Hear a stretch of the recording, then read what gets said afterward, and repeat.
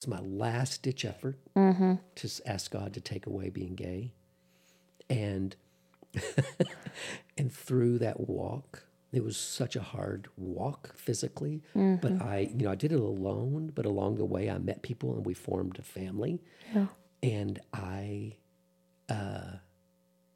grew to be glad that I was born gay, Wow, that's beautiful. and I didn't ask God to change me. What's up, y'all? My name's Leticia, and you're listening to Confessions from the Closet, a podcast all about vulnerability and overcoming. It's time we get ourselves unstuck from these boxes and these closets that we've allowed ourselves to be trapped in. We're so much bigger than these boxes we've been in. It's time we go deep, y'all.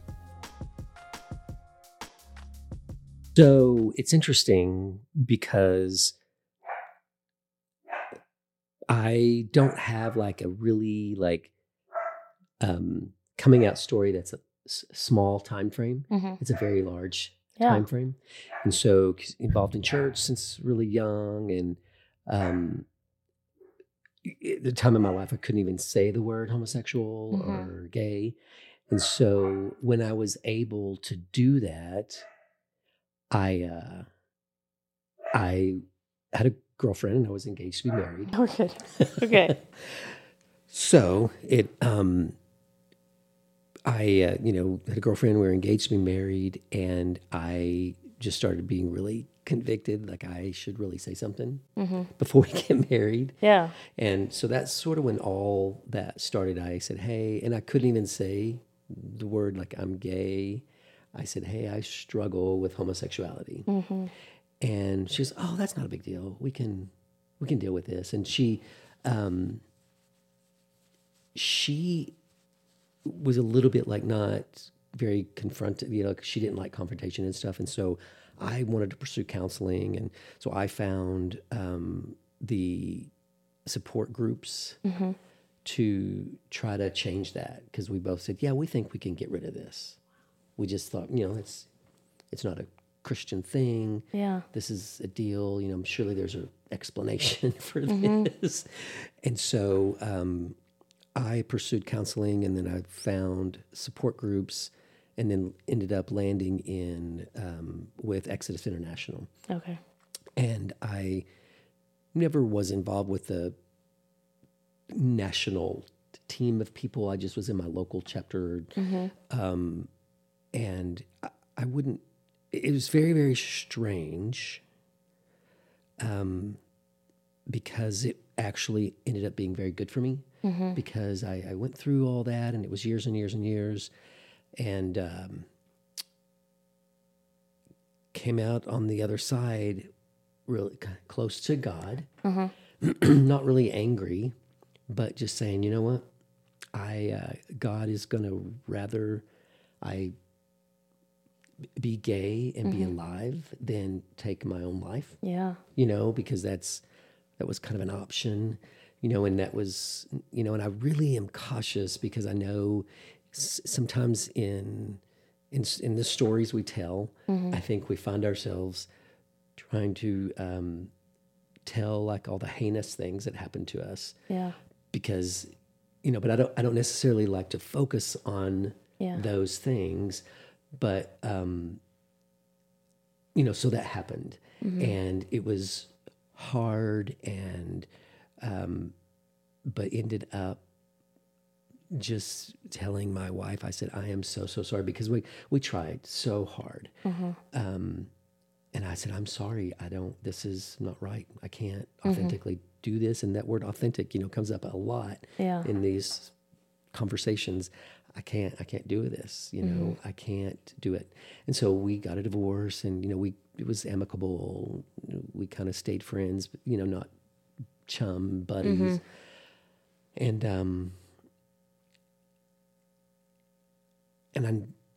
until the most recent documentary that came out, I didn't realize how that had affected me, really. Because I believe with all my heart that I choose to stay in relationship with God, and I know humans have faults, and so I'm not going to like, I'm just not the type of person to be at the front of the marching line to say, well, this group of people really, really messed me up and they're going to pay, and, they should, and so I just kind of went on with life. And, but when I think you had posted this documentary coming out, and I'm like, that's interesting. And so I clicked on it, and I was emotionally wrecked just by watching the trailer. Wow. And it was a surprise to me. And I called Rafa, and then I called some other buddies that had been in that program with me. And I had full-on anxiety. I was and I couldn't, I couldn't really talk to anybody, and I tried to talk to some family, but they didn't fully understand. And so I can't watch that. And it's not because I'm so fragile. It's just I probably still have some things I need to still deal with. And I don't even look at that time as so tragic. Like, I don't hate anybody at all.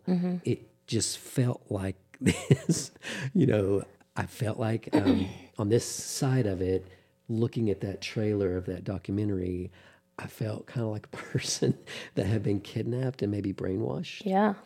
And, that makes sense. And then and then all of a sudden you're brought to the television to be like, oh, wow, And so, and I'm older, of course, and so I can't necessarily watch that. I don't know if Rafa has.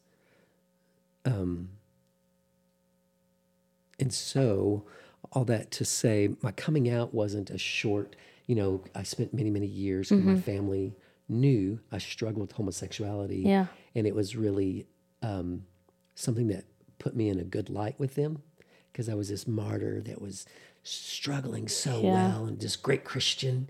And, I had a few occurrences over the years that when I would be involved in churches and they would find out about that, they would yank me from being the Sunday school teacher. Wow. Yeah. And you're just, so when I finally made a decision to just accept myself, that's when some things happened, some changes happened. And it's interesting, like some things that you have said really rang true with me. I just admitted, God made me this way. Yeah. And it was hard to say that as a Christian, but then you have this growth that happens, and that's one of the crux where your family members that are Christian have a hard time with, and so, and I don't want to tell everything, I guess. So that's I don't know if that covered what your first question was. Yeah, just did you know when you were younger? I did. And that's when you told them? And it was funny because it's hard maybe to explain this, because I think that our world, both all people involved in this society, they only see the erotic part of homosexuality. They eroticize everything. And so I knew as a child, but I certainly couldn't put words to it. Yeah. And I certainly didn't eroticize it. No. At all. But I knew. And then when I told my mom, she knew, and it made me mad that she knew, and kind of didn't usher me into helping myself or something. Yeah. It was funny. And then she told me I could never tell my dad because it would kill him. That's what she said. Yeah, it would kill him. Literally. Mm-hmm. So yeah. That's crazy. I didn't for a long time. Mm-hmm. I think a lot of people do. I didn't tell my dad. My brother told my dad. Oh, really? Yeah, so then, I was mad at the time, but then when I was like, oh, I'm glad I didn't have to do that. He got it out of the way, and then my dad called my mom for a while. She was like, how did you not know? I was like, you knew? She's like, it was obvious. Yeah. Yeah. We raised the same kid. Yeah. Yeah. So I had a couple weeks buffer before I had to talk to him. Yeah, that's interesting. But now he loves Samadi, so it's good. Yeah. Yeah. Was it hard still going to church after you were accepting that? Was that harder? Or did you take a break? I sure did. I sure did. I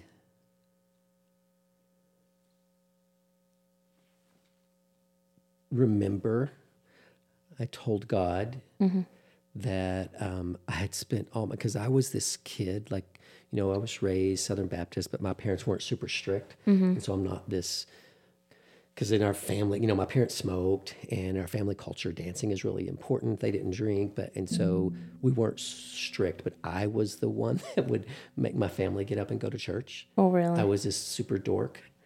And, we would have youth group, and during like revival, I would preach, wow. And so I was very rigid. And so I've changed. I'm kind of not the same person I was, but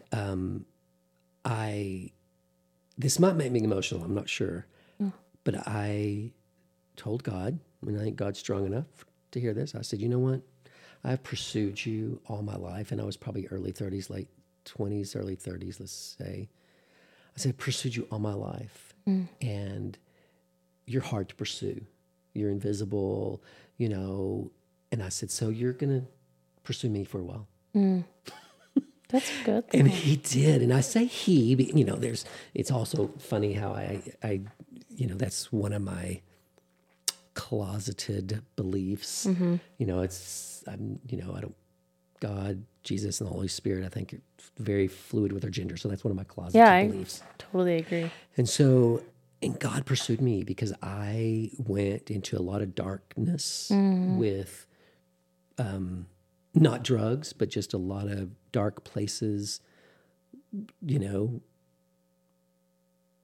went into a lot of dark places, and God came with me. And it was always there, made himself super, super known. I stopped reading the Bible, and he gave me these literature books, these historical fiction books, and pursued me. I read this historical fiction book called Mexico by James Michener. And in that book, it made me learn, because what that book is about, and of course it's not reality, but I believe that this happened. One of the main points in that book is that an indigenous people group in Mexico, I don't even remember the name, one of the women who was a really important figure in their tribe, she and her tribe at the time were doing human sacrifices. Wow. And so she became convicted inside of herself, saying this is wrong, and started to know who God and Jesus were. And then the Spaniards came, the conquistadors, and they claimed they introduced her to him. And she said, no. Oh, wow. I knew this person before you came. And that's my lesson. Yeah. That God is going to pursue me. And it wasn't warm fuzzies. It was just, he was there. That's awesome. That's what I always say is, like, I met God in such a nice, intimate way after coming out, because the God I knew and believed in before didn't like me, didn't like that part of me, was mean, was hateful, because I was this mistake, as I thought. And then I came out, and it was like, when everyone else left me, he was there. While I was sad, while I was trying to find my way, he was there. Yeah. And that's like the Jesus. I'm like, that's the one that can change the world. Yeah. Not the rigid hammer that we grew up knowing. The sledgehammer. Yeah, because we had this thing about us that we were told was not okay. So I love that he pursued you wherever you were.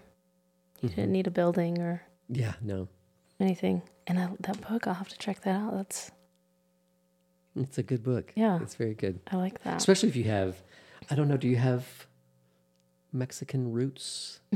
Yeah. Both of us. Yeah, it's very, you'll like it then. Yeah, it's cool. We're into like the Viking show. So when you said human sacrifice, I'm like, oh, they were probably serving Odin or something. Like, fascinated by the history. Yeah. That's awesome. Yeah, when Pray Away came out, we watched it and we tried to do a podcast around it. It was so hard to film and do that, but it's just crazy the things, like you said, brainwashed. Mm-hmm. But I think I wasn't even in conversion, but like I believed so many of the things they said Yeah. through church. Yeah. And it does feel like brainwashing. Yeah. Believing you're such a terrible thing, just Yeah. existing. The one thing that I remember learning, and I want to take full responsibility because I was a grown ass adult man, you know? Yeah. And but we were taught that homosexuality is nothing but, oh my gosh, that word just left me. When you worship someone else, it's a very churchy word. Idolatry. Idolatry. It's nothing but idolatry. Mm-hmm. And I was convinced of that, you know, Mm-hmm. and so part of my process was kind of weird.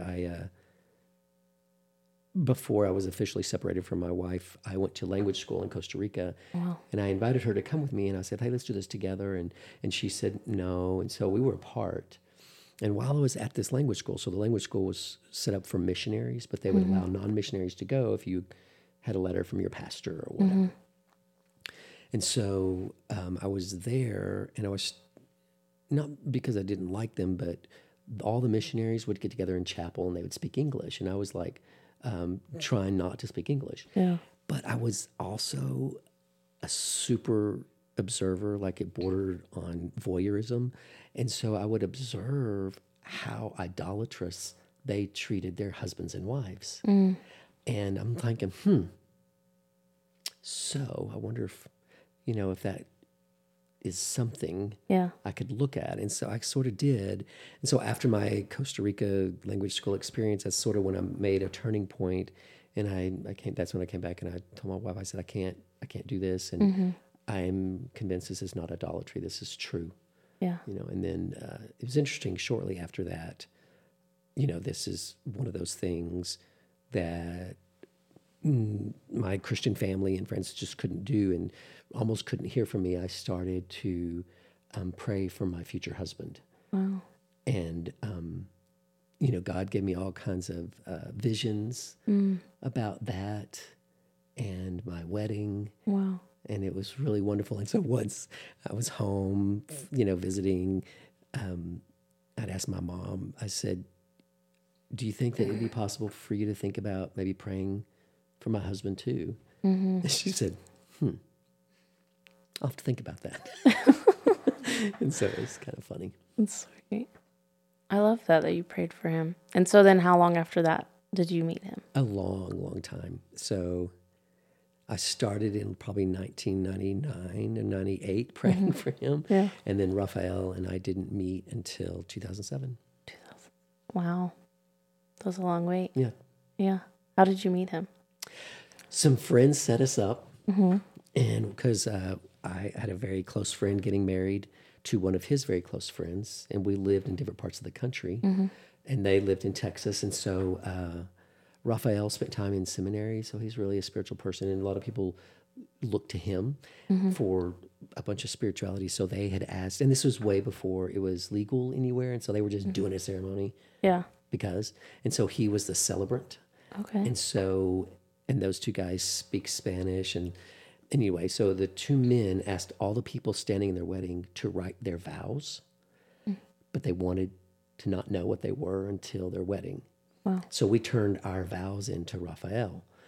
And so I wanted to write them in Spanish, and I knew Rafa spoke Spanish. And let me back up a little bit. The two guys are really super anal with planning, and so they planned their marriage a whole year in advance, their wedding. And so they had been meeting with Raphael a year before they were getting married. And so anyway, they told Rafa that he was potentially going to meet his future husband in me that year before.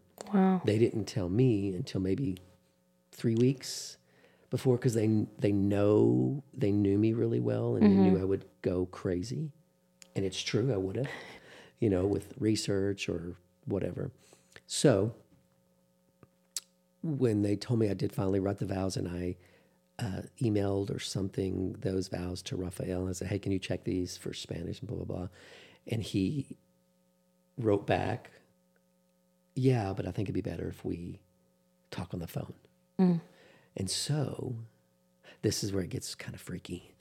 And so he called, and as soon as I heard his voice, I said, is it you? You said it? I said that out loud. And he said, yeah, it's me. And we talked for hours and hours and hours. We bawled. And I mean, it was so weird. You're going to make me cry, Dad. That's so sweet. Yeah. I love that. And it's like I've said this before on film, because he was involved in this. I'm going to forget what the name of that is. Dang it! There is on the West Coast. There's a festival that kind of bills itself as a film festival to help bridge the gap between Christians and LGBTQ community. Yeah, I can add it in the notes. Yeah, I'll have to tell you what that. Anyway, so he was a featured artist at that one year. Okay. And then at that festival, there was this.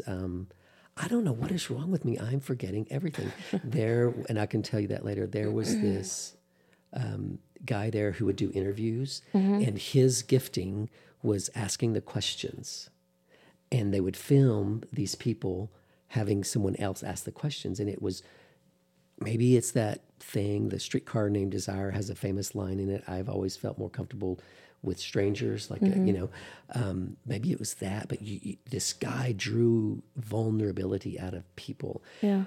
And so I said this on the film once, because the guy, Rafa, asked me, why do you love me? And it's like, I don't know why. It just is.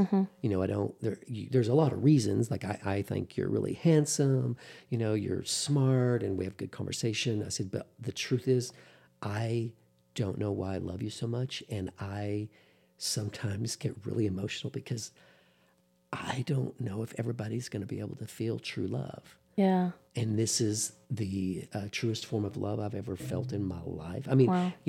It goes beyond, a love for God or a love for your parent. And so it's just, and you can't put words to it, Yeah. That's sweet. No, he's wonderful. We love Rafa. He is. We've missed him. They're so sweet. Yeah, you'll get to see him in a couple of days. Yeah, I'm excited. We'll have to come by. I love that. Was it easier by then for your family? No. Because they were not open for meeting any boyfriends, anybody I dated. My dad had made it clear, he said the words, you never bring anybody home. And I don't want to meet anybody, and you'll never bring them home. And so my sister was like, Dad, you don't mean that. And so when it was super serious, I told my family, hey, I'm going to bring this guy to Amarillo to meet you guys, because this is the person. You can choose to meet him or not. And my mom, it's so funny, she couldn't stay away. And so we weren't allowed to stay with my folks, but my sister and her husband let us stay there. And Rafa is magical. Yeah. And so you can't not love him. And so by the end, and literally it was a long weekend, by the end of that, my dad was like, well, so are you guys going to come home for Thanksgiving? Oh, wow. I love that. Yeah. So that's so sweet. I love that they let y'all stay with them too. It's crazy how much just such a simple act is so powerful too, though, for us. Yeah, it really is. And like, I would tell this story to my friends who are gay, because I've heard you kind of talk about this, and they would be so mad at me because Rafa's so there was a time, so when we would come home, we would be allowed to go to my parents' house. And here, just saying that sounds kind of freaky. Yeah. Allowed to go there, but we weren't allowed to sleep in the same bed. And so, and so my gay friends would be so mad at me. They'd be like, that's wrong. You should cut them off. Yeah. And Rafa helped me. He supported me. He says, you know what? Anything we can do because when people have relationship, this is the magic, you know? Yeah, that's so true. That's something I talked with Matt and Catherine about the other day, is just relationship and my role at the church and trying to bridge that gap. Yeah. Because it does get hard. I get defensive Of course. when those wounds come up. Like, Yeah. I should not be nice. And Yeah. that's such a hard line It is. to like show that grace when you're just like, but they hurt me, or they're still hurting our community. And Yeah. And that's hard. I do believe that there are people designed to be on those front lines, like kind of like war, to do that. It's just, that's not my role. Yeah. You know, the guy that was the head of my Exodus group in Minneapolis, because we lived in St. Paul, Minnesota when I was involved with that. His name was Joe, and he was that person. He was HIV positive. He was married to a woman, and they were both just on the front lines, pushing, you know, evangelical Christians to face this. Yeah. And that was not my role, you know. But there's a place for that for some people. You know? Yeah. It's a hard. I feel like it's my calling, but it's such a hard. I try to tell Monday, I don't care, and she's like, you actually really care, and you're very sensitive and tender, and I think that's where that's needed. Yeah. You have to be, because then you're still human. Yeah. But those walls when you go up, and that's something like I've been doing the 75 hard challenge, so I haven't had alcohol for 32 days, 34 days, and that's a big deal. Yeah, it is. So I like a glass of whiskey daily, at least one glass. Yeah, impressive. But the main reason was to try to dig into those traumas and heal them. Because I was like, I found more. I found a church where I was accepted and put on a worship team and given leadership, essentially. But I never healed the wounds. Those were still there. And then I find, like, I see a new person, and I'm like, oh, they're staring at me because they know I'm gay, and they're judging me. And Trey's like, also probably because they recognize you from stage, and they're like, oh, I bet that's... I'm like, no, I automatically go to the judgment. Yeah. Which I realize is a trigger. Yeah. And you're pretty. Yeah, Daryl used to tell me that. Yeah, people don't... I always have this philosophy that pretty people sometimes don't know how to handle being pretty. Yeah. You know what I'm saying? And you're maybe you're one of those, but you are a pretty person, and maybe you don't know how to, because it is true. They're just looking at you because you're so attractive. Daryl would tell me that. And I was like, no, Daryl, they're like, she's a lesbian. He's like, no, they think you're pretty. I'm like, no, Daryl. Like, we would argue about it. And I was convinced. He's funny. Like, okay, it's because you're pretty. Yeah. I'm like, whatever, Daryl. Yeah, it's funny. Or that was always our conversation. And so, I mean, even you talking about the trailer and those triggers and that trauma, it's such I just finally got to that point where I was like, I need to heal this, or I can't do the work I feel that I'm supposed to. Good point. Because I'll have too many walls. They keep jumping up. Yeah, good point. From something that this person probably hasn't even done to me. Yeah. But I have all that wrath inside. Yeah. And I think that's my Hispanic side that comes out and just ready to fight. Yeah. I'm like, golly. But, yeah. So, y'all had your conversation. I really like this story. And y'all just knew. Yeah. Yeah. I love. Yeah, there was just no question after that. And we did the stereotypical lesbian thing. Y'all U-hauled it. I U-hauled my butt from lovely Austin, Texas to Allentown, Pennsylvania. Wow. How did y'all end up back in Amarillo? So we were moved from Allentown to Washington, D.C. because Washington, D.C. is the coolest place on earth to live. It's a big city. Anyway, when we were living in D.C., my mom started to get sick with dementia. Okay. And it was really noticeable. And I swore and I pointed my finger at Rafa. I said, I'm not going back to that city. I will not live in that town. Yeah. And he said, Poppy. we have to go and help. Yeah. So we did. We came in 2011 to help out with my mom. Wow. Because he served at Moore on the prayer prayer nights or something. It was healing and prophecy. And then I mean he did some other stuff. There was the prayer time too, before services or something. I don't know. Yeah. Because when I came in, they had told me, yeah, we've had one guy that served. And I hadn't met y'all yet. Yeah. And then I came in, and I was the next couple that we came in, and there we were with our child. With your child. It's funny because something your mom had said is something I always told Rafa. Because I have always been very, very tentative going to any church, even more, even though I have super strong connections to more. Yeah. I said, Rafa, it's still an evangelical church. And at some point, they're going to require you to do something about this, you know? And they never did. Yeah. You know, and your mom had mentioned that as like, I'm so afraid that they're then going to start praying that we get divorced or praying that Rafa meets a woman and, you know. Yeah. That's crazy that you thought the same thing. And Daryl in all of our meetings would say, I never want to see you and Madi or Doug and Rafa get divorced ever. Yeah. It would break my heart. And he told me and Madi, if you ever need counseling, me and Wendy don't know all the same things, but we'll do our best.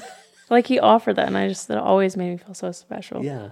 Because he never wanted to not see us together. Yeah. And he never wanted us to leave either. Yeah. It's like, if something comes up and you feel that way, please come talk to me. Yeah. And I think that was such a special, I mean, obviously we all know that he was such a big part of the heart of Moore. And I'm glad we knew him. Mm-hmm. Yeah. So, and I love how y'all met. That's just so sweet. That's great. It is. I always picture myself having kids with Rafa, but it just, we met late and it was too old. And I say the too old thing, but I'm super, it's kind of well known in our circle of friends, whatever, that I'm super into DNA and ancestry, but also DNA where it comes into play with your health and your metabolism. And I've learned some things about my DNA that I probably am, I've never put it to the test, but I'm probably infertile just for some DNA things that I know about myself. And I think that my stuff might be too slow or sticky or whatever. Yeah, something. Yeah. Wow. That's crazy that you see so much infertility now. Yeah. In just straight couples. Yeah. A lot. Yeah. There's a lot of toxicity. I mean, you wouldn't believe even, you might know this, but so, you know this about me. I'm a pharmacist and a nutritionist. But as a nutritionist, I've seen so many clients that are young men that have super low testosterone. And it's this growing problem all over our country. And I think it's the toxicities, it's a problem. It's an issue. And the food and then the air. Yeah. Yeah. All the chemicals. Not even just that, but all the chemicals. But there's a toxic load on our body is so crazy. Yeah. Even from your toothpaste, your hair products, your... Yeah. Oh, my hair product. Like, that's one of those products I haven't taken out. Well, but you can get good non-toxic stuff. Yeah. Because we've switched toothpaste, laundry detergent, body wash, shampoo, try to keep it as clean as possible. As soon as I found out, I was like, and it was around the time I was either pregnant or right after I had Apollo. I just realized how hard it was and how hard it was for me to even get pregnant. And I come from a very fertile family. Yeah. And I've always had issues with my cycle. So I was like, okay, well, I don't want to put this on my kids, I want them to be able to have kids if they want to have kids and do everything I can to help them do that, I guess. I'm like, what's the word? Yeah. I was going to ask you. Oh, so knowing about DNA, do you know or have you done any research on just that we're born this way? No. No? I've Like I've genetically. heard of articles about that. There's not, but I don't think that there's an overwhelming study Yeah. of that. And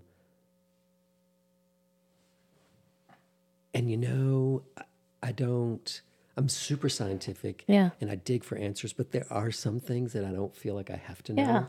And because and part of it might be just, I want people to take me at my word. Why do I have to explain Yeah. this?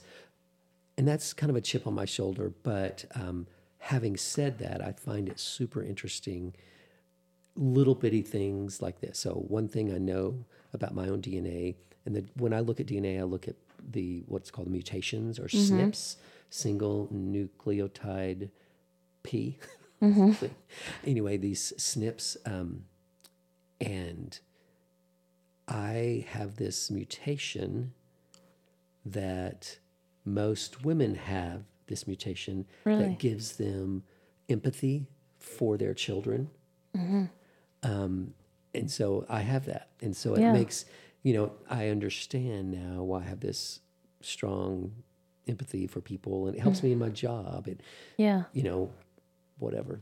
But, but as far as people, have a recent massage therapist ask me, and she's, Protestant evangelical Christian, but she's very bold and felt comfortable asking me questions. She said, "Well, do you think, since you're a scientist, that like something went wrong in your mother's womb with flooding you with estrogen?" And I'm like, I don't think so. Honestly, just because all kinds of crazy things happen to women's hormones when Yeah. they're pregnant.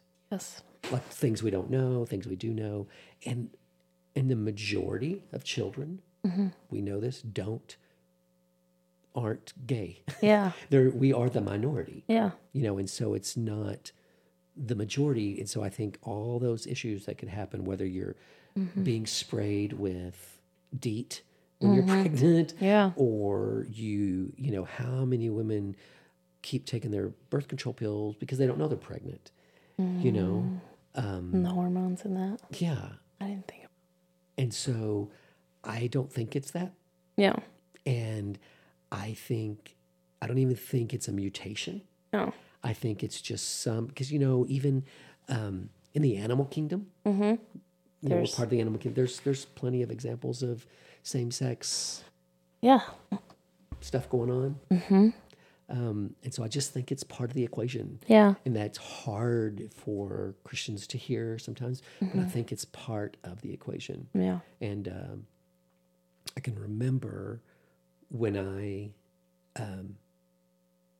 made a turn. This is something I kind of do want to address because this is one of my beefs that if someone listens to this, Yeah. I want them to be helped by this. I don't want to argue about it with anybody. If someone's listening, I want them to be helped by this. Yeah. So I did a pilgrimage in another country where you walk. It's called, in Spanish, it's called El Camino de Santiago de Compostela. And it's the pilgrimage of St. James. Okay. And to me, how I was educated, because I lived in Spain, was that it's originated in Spain, but really all over Europe there are caminos. And so I did what I call the traditional one, where you walk like 480 miles, and also, I'm not Catholic, but I know a little bit about Catholicism. I did it in the year of Jubilee. Okay. Which, if you do the pilgrimage in the year of Jubilee, a couple of things you get. I could be saying this wrong, so please forgive me if you're Catholic and blah, blah, blah, and I'm getting it wrong. But your slate gets wiped clean. Wow. And you get to ask for a couple of miracles. And so it's my last ditch effort to ask God to take away being gay. And and through that walk, it was such a hard walk physically, but I did it alone, but along the way I met people and we formed a family. Yeah. And I grew to be glad that I was born gay. Wow, that's beautiful. And I didn't ask God to change me. And so when I came back to this country and I was intentionally making myself have relationship with my family. You know, I wouldn't yell it or be stern, but when my parents would try to say, well, if you just had a chance to meet the right girl, and I would just try to gently say, no, I want to be gay. This is how I'm glad. Makes me part of who I am and a great person. Yeah. And that was hard for them to hear. And I know that. And so I wasn't like yelling it or wearing it on my t-shirt, but that was a hard thing, to say, I'm glad I prefer this, because I don't think I would want to be a straight guy. Yeah. And that's a turn as a Christian that's really hard to make, but you can make that. Yeah. And so anyway, that in addition to this, because I've heard you say on here too, well, I don't want to say that because I don't want you to think I'm criticizing you. No. I'm not. And this is one of my beefs still with the church, is that people say, oh, we're not going to judge homosexuality because it's just a sin like any other sin. Yeah. And I just want to make it super clear with my family and wherever I'm going to church is that I am a sinner. I am a sinner. Yeah. But Rafa and I, this is not sin. Yeah. This, and so that's hard for some people to swallow. And I don't want it to be, whatever, but that's just my belief system. Yeah. And I was like, this is the truth of where I'm coming from, that you need to know, like, I am a sinner, but this here is not sin. So yeah, that, and you can still be, like I think the main things of your podcast is to communicate to people that it's not a choice between being gay or Christian or in fellowship. You can be both. You can be both. Yeah, because we were told we couldn't. Yeah, for so long. And I think that's you can say that, and then doing that. Yeah, that's another thing too. It is. Like right now, because I know my biggest fault is when I get so stirred up. And then my anger comes out or my ego comes out. And that's where I come from. And I'm trying to learn to like really take a deep breath before. And that's why I'm doing the work I'm doing on myself right now, is to better serve and communicate, because I realize a lot of that comes from my wounds, but also seeing that it's still happening to our community and the younger generations and even us. And that's the thing. It's like, we didn't choose it, and that's not my sin. And I'm really excited about the 1946 film, just exposing how it all came about and the translation. Oh, I haven't heard about this. I interviewed the director in one of the first 10 episodes. Okay, so it is a documentary. And the main person is an author called Kathy Baldock, and her and another person who's a gay man did all the research. They found all the documents from when the RSV was changed in 1946, and the word homosexual was put into the Bible. I'm so excited. Yeah, and so they're doing the work, and I think it's going to be in a film festival this summer, but it's supposed to be released hopefully. Level Ground. That might be. No, I'm saying. Oh, that's what it was called? That's the film festival from back in the day? In the conversation. No. Level Ground, okay. Yeah, but they'll be in a documentary. Okay, cool. And then my friend I posted recently, he is from Austin, and he just did a whole sermon series on homophobia and transphobia in the church, and backed it with scripture, and talked about eunuchs, talked about sexual minorities and stuff like that, and just backed it. And it was beautiful. Like, me and Maddie were very touched, and it was healing to hear. Oh, wow. Because he's been working on this for a long time. But there's that the work's being done. Like, I know that that's not my job to do the scripture. I'm like, that's not my calling. I think storytelling's more like what I feel. But I'm glad there's people who are doing the work and the research in this film, and then people like my friend Zach are really going to like help people hear it. Mm-hmm. Because sometimes I say this all the time, we don't really read our Bibles. Mm-hmm. We just take scriptures Mm-hmm. or what we've heard and then repeat it and don't do our own prayer and research. And when I came out, that was what I did. Was my mom taught me to research, but you don't just research the side you're for. You have to do both, or it's not valid. Yeah. And I had to read books that were against and told me why, and books that were for. And eventually I realized that all the books that were against all sounded the same. Very weak arguments, not backing. And eventually God was like, stop researching. I've already told you. I made you this way. It's enough. You don't have to research anymore. So I was finally stopped. That's cool. Yeah. I found a book the other day that I was reading when he told me to stop. And I only had gotten like a quarter of the way through. Like I could tell when I stopped reading it where my underline stopped. And I remember because he said, that's enough. You don't have to research. Like I didn't mess up. So, okay. I'm like, okay. Put the book down. Yeah. It's relaxing. Yeah. Because I like to research and back the things I say and not come with just hearsay.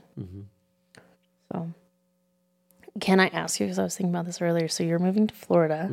What do you think about the parental rights, whatever, don't say gay bill is what we've come to call it? Yeah. I think it's really tragic.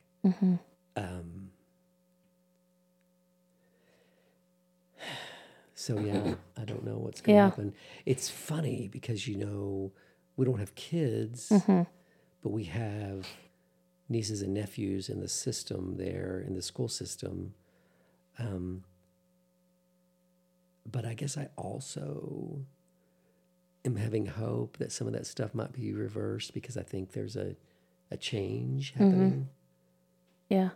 It doesn't, so I don't think it's permanent. Yeah. That's been my hope. Yeah. But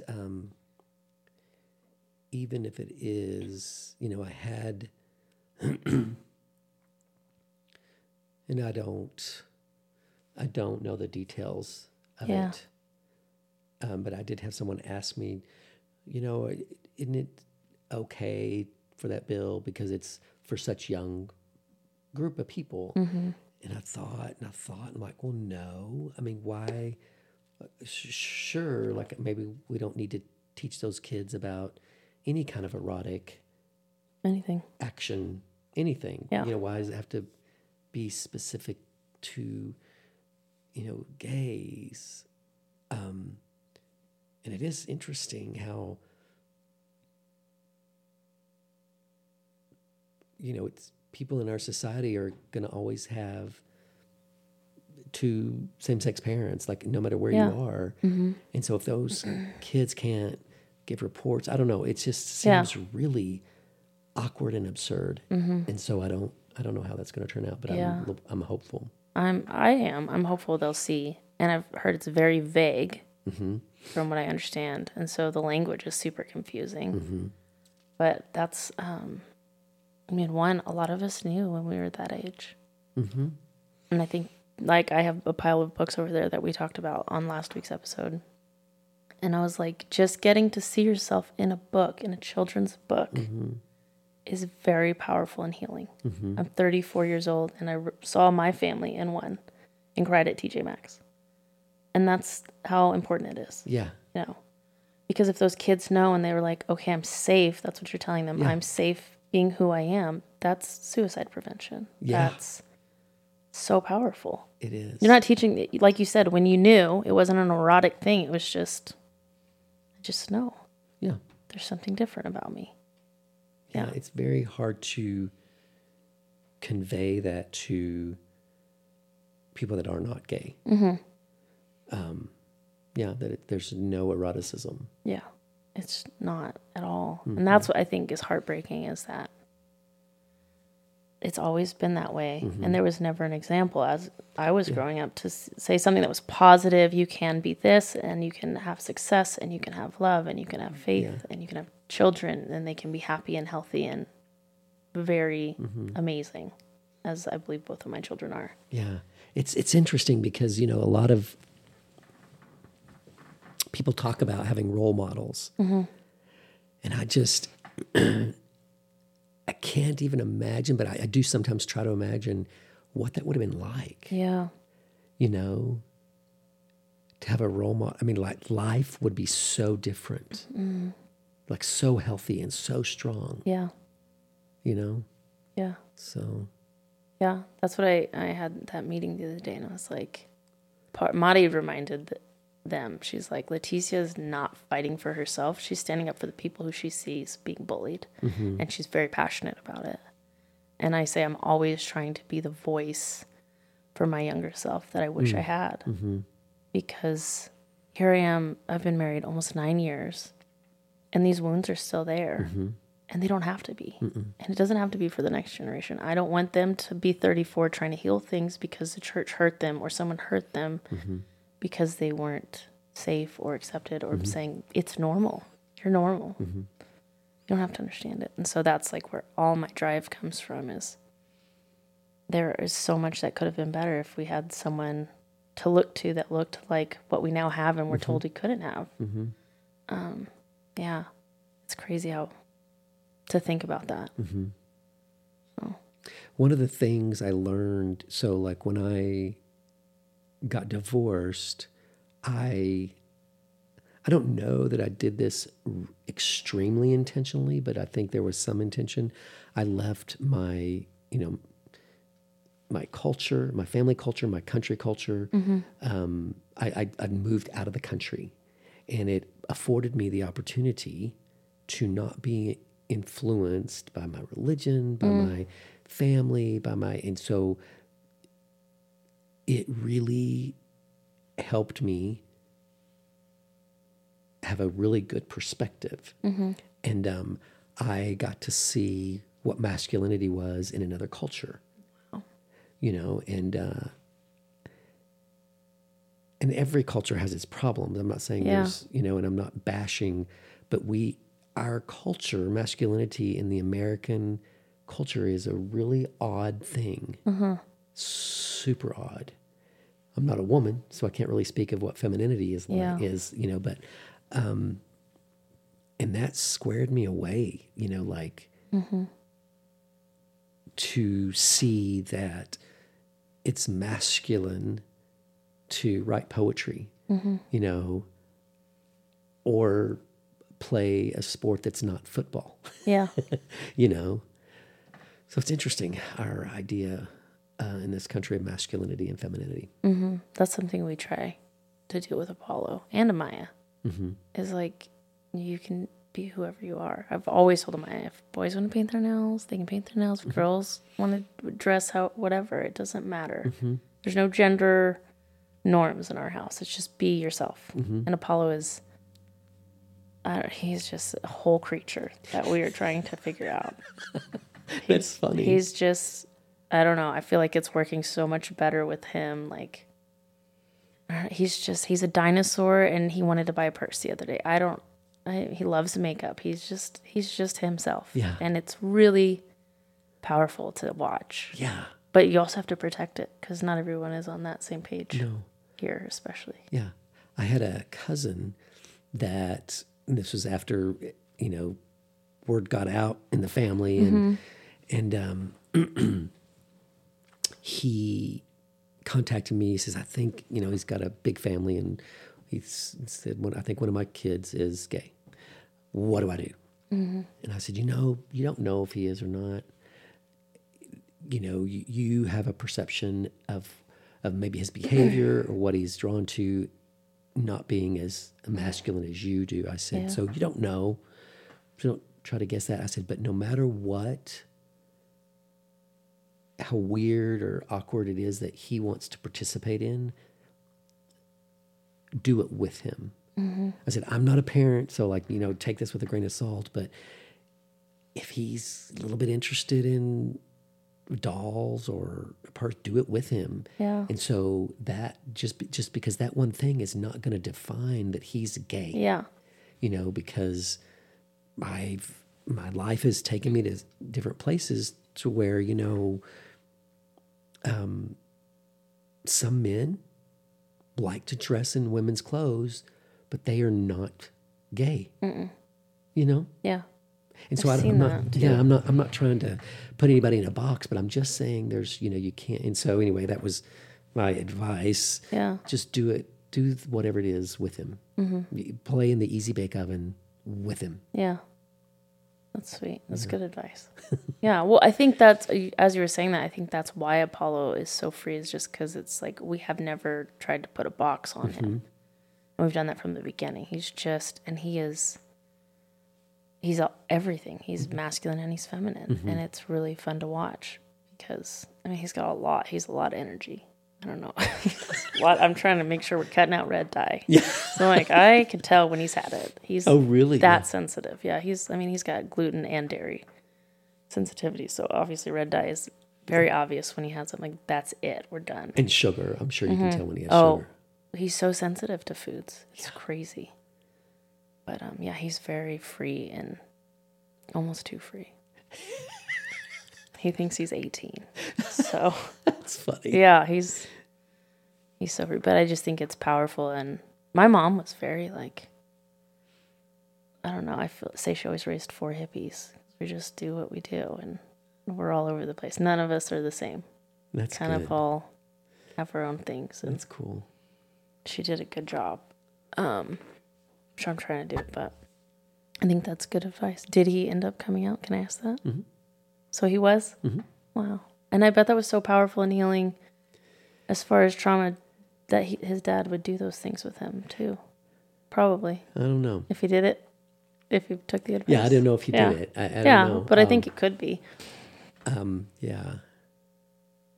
Have you heard Man Enough, the podcast? No. Oh, yes. I've only heard a little bit because I saw Jane the Virgin. Yeah.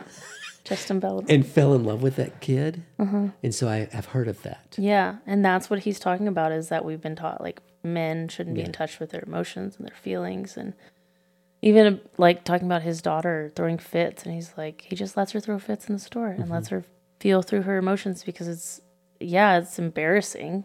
It can be if you let it be because you're worried about other people. Yeah. But they process emotions so much better when they're adults because they're in tune with them and their feelings, and how it's important for men to be aware and that is masculine. Yeah. And it's a really cool podcast. Yeah. I really envy you guys. Oh my gosh. I Envy keep might hitting not that. be the right word, but for being parents, because you're getting the full, experience. Yeah. It is a full experience. Yes. You see yourself. That's the problem. Yeah. You say something and then your 3-year-old repeats it and you're like, I sound like that. I need to work on that. It's very humbling. Yeah. Yeah. 'Cause Yeah. Apollo's the worst though. Because 10 seconds, parent, he repeats it. You're like, oh my God. I didn't used to have a potty mouth either, but I do now. And if my dogs could repeat, then they would be like sailors. Apollo. I'm not even going to lie. Maya will not. She's 11. Still won't cuss. She says, Apollo called me the B-A word or something. I'm like, what? He called you a what? And then he comes behind her and tells me exactly what he said. Like, no shame, no hesitation. She won't say it, but he will. I'm like, okay, just don't say it at church. That's the rule. You can say it. Don't say it at church. No, I would say don't say it at school because then CPA's coming after you. Yeah, well, that's why they're homeschooled.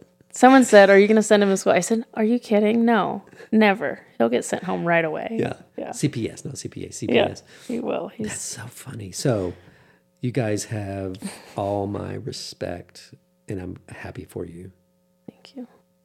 because that's so cool. It's fun. It's work, but it's fun. And it's happening so much. It just makes my heart so full, It's just happening so much all over. Yeah, I'm seeing it having more kids, yeah. and more. That it's more common, and I think it's awesome. That's why I think the bill is so bad. Yeah. Because it's like we're everywhere. Yeah. And there will always be gay and trans kids in elementary and middle school and high school forever, for the rest of time. Yeah, and it's because it's so different now. Yeah, yeah. So, I yeah. don't get that whole thing. It's just a weird situation. So I totally joke, because like many of my gay friends, I call them the city gays, would come to Amarillo to visit because we're the country gays. And they were like, I don't know how you can live there. And it's just so backward, and I don't want anybody to be offended by that. But, and so we're sort of doing the same thing. And so I tease, you can edit this out if it's more appropriate. I tease and say, well, we got our papers from the Gay Mission Board. And we're reassigned to this cow town in Florida, this small country, rural area in Florida. Got reassigned. That's hilarious. Yeah, sometimes I'm like, why do we live in Amarillo? There's so many other more accepting places, but it is good, because it's like Ralph and I right now are listening to this thing, the Dow, doing this with Wayne Dyer, and it's really good because there's an encouragement of not just on purpose surrounding yourself with like-minded people, because you could create this fantasy bubble and it's just not real. yeah, And so true. we're not gonna ever do that. Yeah. That's what I always say. I'm like, I honestly here don't have very many gay friends. There's just, I don't know if there's just less or we're not in that scene. Yeah. Like our scene is very different. But I think that's why we've seen so much progress in our circle. And it's what we're called to. Yeah, it's true. It's not always comfortable. No. Because there's a lot of people who have differences in thought, which is really, it's needed. Yeah. Kind of. Me and Catherine don't agree on everything. Me and Maddie definitely don't agree on everything. Right. Lots of things. But we were raised by two different families. Yeah. So it's expected. Yeah. Yeah. There's a lot of things. It's the spice. Yeah, it is the spice. There's a lot of things we agree on. There's a lot of things we don't agree on. We're working on it. We're working to just stop arguing. Yeah. Yeah. Well, is there anything else you can think of? I should have made a little notes of like for sure what I wanted to communicate, but I think I covered them. Yeah. That I'm not. I've been on a podcast in Amarillo before, and it wasn't centered around this topic. It was something else, but it weirdly enough it came out or whatever. And so I'm not someone who wants to be somewhere and talk about myself. Yeah. But I'm comfortable doing it. I can do it. And so I thought, do I really want to do a podcast? But yes, I do. Because like your goal is basically being, to communicate. And for someone to maybe listen, if it's just one person, and it saves a life, because, suicide is a real deal with being gay. It is a real deal. If this helps someone open up to think about going to church somewhere, or helps a parent, that has a kid that's recently, told them about being gay or something. I just think it's good, for people to hear and to have that communication without without it being on TV with a cable news network and, shouting or saying the vocabulary words that are unique to that cable news network, and just using, different authentic words and being yourself, Yeah. So I wanted to do it because of that reason, because you guys are doing some really great work. Thank you. I'm really glad you got to come on. And I'm glad I was like, oh my gosh, I need to text Doug. He's leaving Wednesday or Thursday. I don't remember which day it was, but I was like, oh, I forgot because life and Yeah. That's what I was like, I'm sorry it's so late. If I don't do it now, I will totally forget again. Yeah. And it was cool. We stayed up watching the movie. So it was nice. No, we stayed up playing games last night. That's what fun. it was. Well, thank you for doing this. I really I loved hearing your story, and Thank you. it was a great conversation. Really appreciate it. Ditto. We're gonna miss y'all. Well, thanks. But y'all can come to Florida. to Florida as a family. It's a really We saw the pictures of your it's property. not a beach, but it's like peaceful country. Mm-hmm. You know, I remember the pictures. Yeah, and it's an hour to the beach, so come visit. Yeah, we'll have to get out of here. We're trying to start traveling more, but soccer. Yeah. Dallas, that's where we always were. But thank you so much. I really appreciate it. Thank you. I'm grateful. It was a great conversation. Yeah. Love it. Hey guys, thanks for listening to my mom's podcast. Be sure to hit that subscribe button, turn on the notifications, and give this video a big thumbs up. Also, thanks for your comments and your feedback. Hey guys, thanks. Hey guys, thanks for listening to my podcast.